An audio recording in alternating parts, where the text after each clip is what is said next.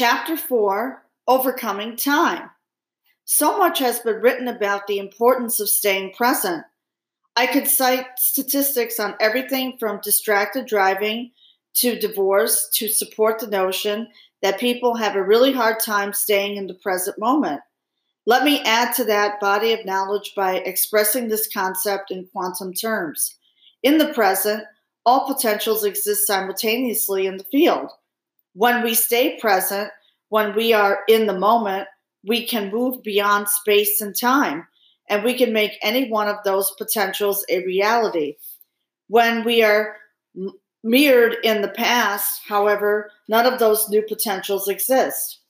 You've learned that when human beings try to change, we react much like addicts because we become addicted to our familiar chemical states of being. You know that when you have an addiction, it is almost as if your body has a mind of its own. As past events trigger the same chemical response as the original incident, your body thinks it is re-experiencing the same event. Once conditioned to be the subconscious mind through this process, the body has taken over for the mind. It has become the mind and therefore can, in a sense, think. I just touched upon how the body becomes the mind by the cycle of thinking and feeling and thinking. But there is another way in which this occurs based on past memories. Here is how it works. You have an experience which has an emotional charge. Then you have a thought about that particular past event. The thought becomes a memory, which then reflexively reproduces the emotion of the experience. If you keep thinking about that memory repeatedly, the thought, the memory, and the emotion merge as one, and you memorize the emotion. Now living in the past becomes less of a conscious process and more of a subconscious one. The subconscious comprises most physical and mental processes that take place below our conscious awareness. Much of its activity is involved in keeping the body functioning.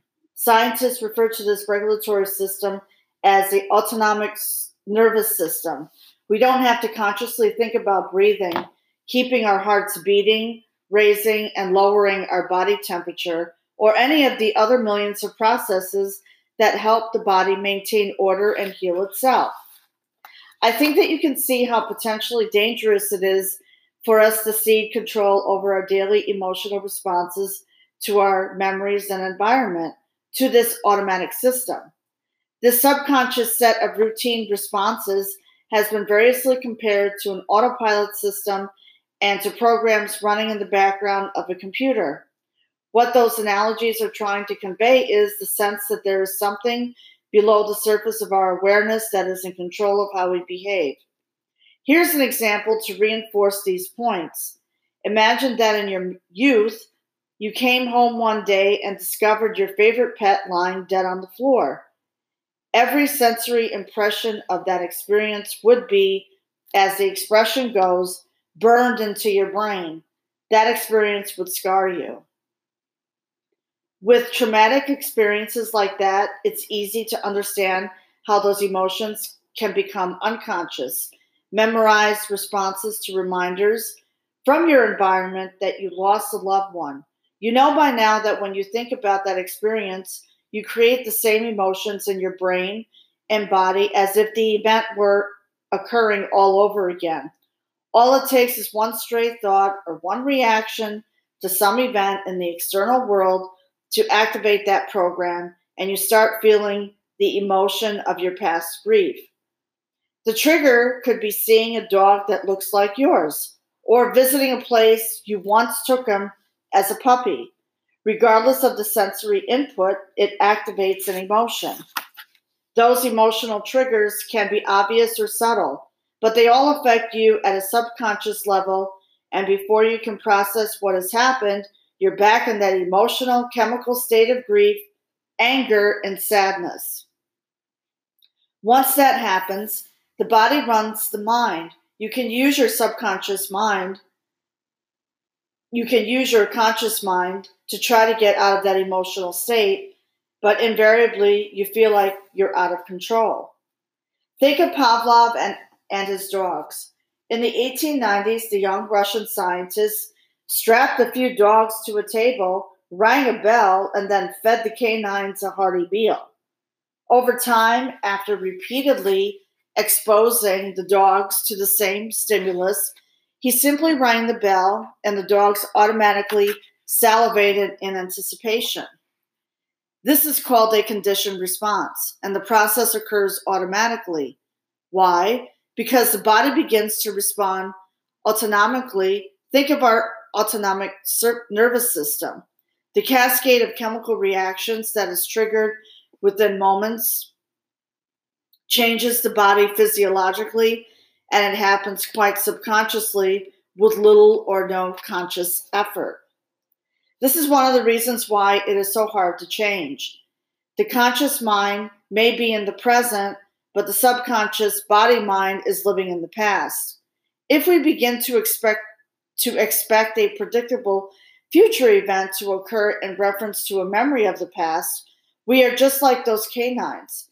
One experience of a particular person or thing at a specific time and place from the past automatically or autonomically causes us to respond physiologically. Once we break the emotional addictions rooted in our past, there will no longer be any pull to cause us to return to the same automatic programs of the old self. It begins to make sense that although we think or believe we are living in the present, there is a good possibility that our bodies are in the past.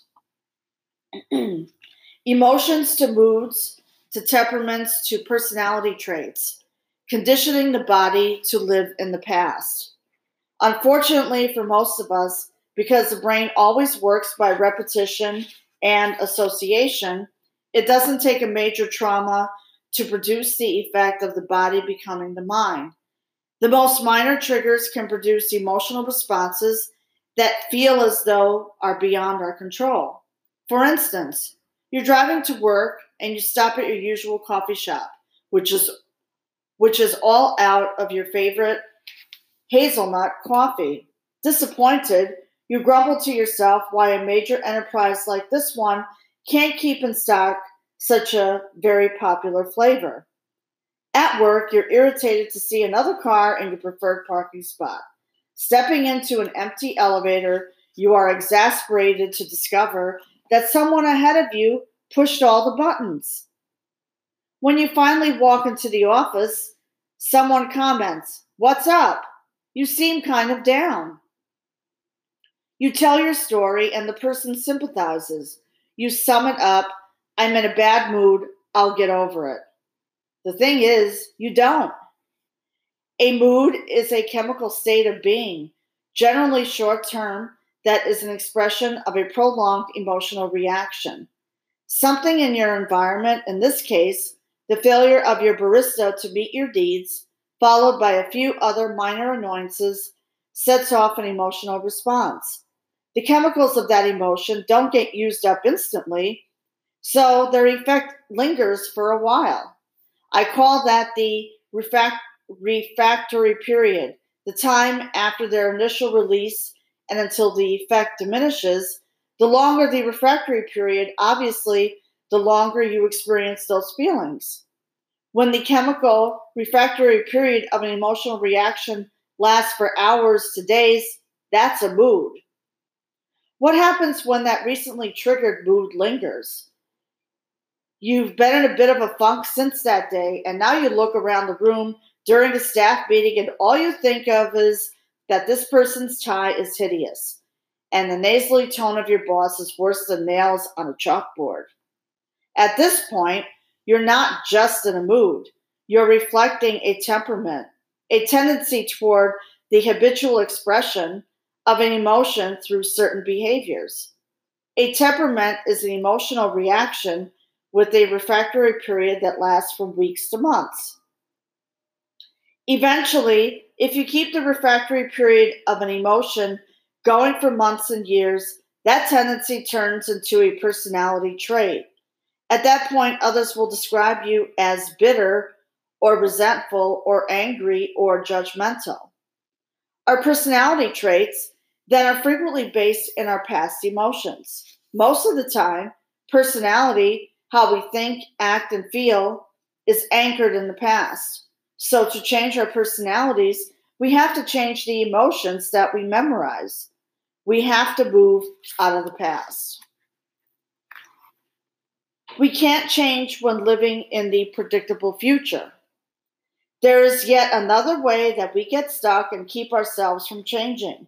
We may also train the body to be the mind in order to live in a predictable future based on the memory of the known past, and thus we miss the precious now moment again. As you know, we can condition the body to live in the future. Of course, that can be a means to change our lives for the better when we make a conscious choice to focus on a desired new experience, as my daughter did when she created her summer job in Italy. As her story demonstrates, if we focus on an intended future event and then plan how we will prepare or behave, there will be a moment when we are so clear and focused on that possible future that the thoughts we are thinking will begin to become the experience itself. Once the thought becomes the experience, its end product is an emotion. When we begin to experience the emotion of that event ahead of its possible occurrence, the body, as the unconscious mind, begins to respond as though the event is actually unfolding. On the other hand, what happens if we begin to anticipate some unwanted future experience or even obsess about a worst case scenario based on a memory from our past? We are still programming the mind. We are still programming the body to experience a future event before it occurs. Now the body is no longer in the moment or in the past. It is living in the future, but a future based on some construct of the past. When this occurs, the body does not know the difference between the actual event transpiring in reality and what we are entertaining mentally.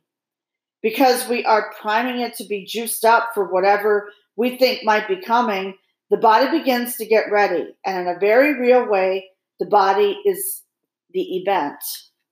Here's an example of living in the future based on the past.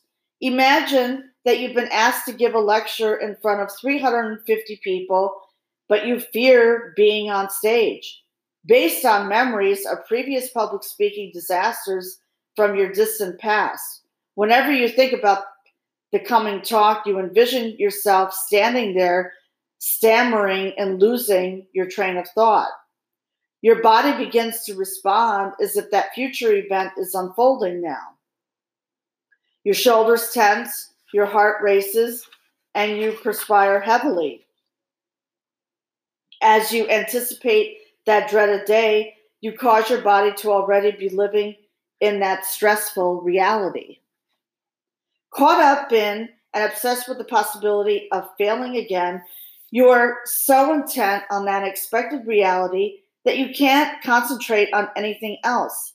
Your mind and body are polarized, moving from the past to the future and back again. As a result, you deny yourself the novelty of a wonderful future outcome. As a more universal example of living in a predictable future, let's say that for many years you wake up to each new day only to slide automatically into the same old set of unconscious actions. The body is so used to anticipating performing your daily behaviors that it goes almost mechanically from one task to the next. There's feeding the dog, brushing your teeth, putting on your clothes, making tea, taking the garbage out, getting the mail. You get the idea. Although you may wake up with a thought to do something different, somehow you find yourself doing those same old things as if you are just along for the ride. After you have memorized these types of actions for a decade or two, your body has been trained to continuously look forward to doing these things. In fact, it's been subconsciously programmed to live in the future and thus allow you go to sleep behind the wheel. We could even say that you're no longer even driving the car. Now your body cannot exist in the present moment. It is primed to control you by running a host of unconscious programs while you sit back and allow it to head toward some humdrum known destiny. Overcoming your nearly automatic habits and no longer anticipating the future requires the ability to live greater than time. More on that to come. Living in the past, which is your future. Here's another example that demonstrates how familiar emotions create a corresponding future. You are invited to a coworker's 4th of July barbecue. Everyone from your department is expected to attend. You don't like the host. He's always number one, and he doesn't mind letting everyone know it. Every time he's hosted an event before, you've wound up having a miserable time, with this guy pushing every single one of your buttons. As you're driving to his place now, all you can think about is how at the last party he interrupted everyone's meal so he could present his wife with a new BMW. You're certain, as you've told your partner the whole week leading up to the cookout, that this is going to be one miserable day, and it becomes exactly that. You run a stop sign and get a ticket. One of your coworkers spills a beer on your pants and shirt. The hamburger that you requested be done medium well comes to you barely beyond raw. Given your attitude, your state of being going in, how could you have expected things to turn out any other way? You woke up anticipating that this day was slated to be a horror show, and it turned out that way. You alternated between obsessing about an unwanted future, anticipating what would come next, and living in the past, comparing stimuli you were receiving to what you received previously. So you created more of the same. If you start keeping track of your thoughts and write them down, you'll find that most of the time you are either thinking ahead or looking back. Live your desired new future in the precious present. So here's another of those big questions. If you know that by staying present and severing or pruning your connections with the past, you have access to all the possible outcomes in the quantum field, why would you choose to live in the past and keep creating the same future for yourself? Why wouldn't you do what is already in your power to do, to mentally alter the physical makeup of your brain and body so that you can be changed ahead of any actual desired experience? Why wouldn't you opt for a living in the future of your choice, now, ahead of time? Instead of obsessing about some traumatic or stressful event that you fear is in your future based on your experience of the past, obsess about a new, desired experience that you haven't yet embraced emotionally. Allow yourself to live in that potential new future now, to the extent that your body begins to accept or believe that you're experiencing the elevated emotions of that new future outcome in the present moment. You're going to learn how to do this. Remember when I said that my daughter needed to live her present life? Like she'd already had the experiences of the great summer in Italy. By doing that, she was broadcasting into the quantum field that the event had already physically occurred. The greatest people in the world have demonstrated this. Thousands of so-called ordinary people have done it. And you can as well. You have all the neurological machinery to transcend time, to make this a skill. What some might call miracles, I describe as case of individuals working toward changing their state of being so that their bodies and minds are no longer merely a record of their past, but become active partners, taking steps to a new and better future. Transcending the big three, peak experiences and ordinary altered states of consciousness. At this point, you understand that the main obstacle to breaking the habit of being yourself is thinking and feeling equal to your environment, your body, and time. Obviously, then, learning to think and feel, be greater than the big three, is your first goal as you prepare for the meditation process you will learn in this book. I bet at some point in your life, perhaps even frequently, You've already been able to think greater than your environment, your body, and time. These moments when you transcend the big three are what some people call being in the flow.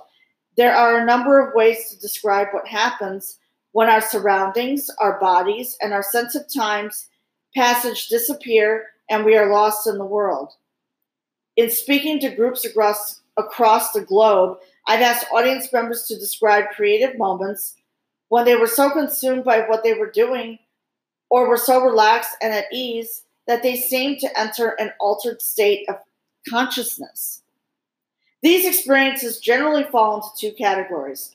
The first of these are so-called peak experiences, what we think of as transcendent moments when we attain a state of being that we associate with monks and mystics.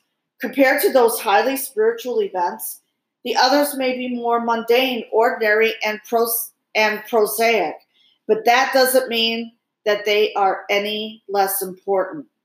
These ordinary moments happen to me many times, although not as often as I would like, while in the process of writing this book. When I first sit down to write, I often have plenty other things on my mind. My busy travel schedule, my patients, my kids, my staff, how hungry, sleepy, happy I am. On good days when the words seem to flow out of me, it is as though my hands and my keyboard are an extension of my mind.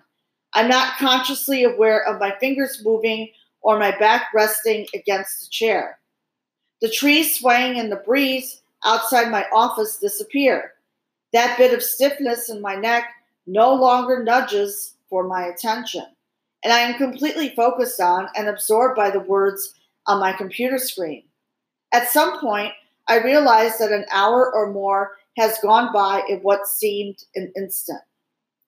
This kind of thing has likely happened to you, perhaps while you were driving, watching a movie, enjoying a dinner with good company, reading, knitting, practicing piano, or simply sitting in a quiet spot in nature. I don't know about you, but I often feel amazingly refreshed after experiencing one of those moments when my environment, my body, and time seem to disappear. They don't always happen when I'm writing, but after completing my second book, I find that they occur with great frequency. With practice, I've been able to take control so that these experiences of being in the flow are not as accidental or serendipitous as they were at first. Overcoming the big three to facilitate the occurrence of such moments is essential for losing your mind and creating a new one.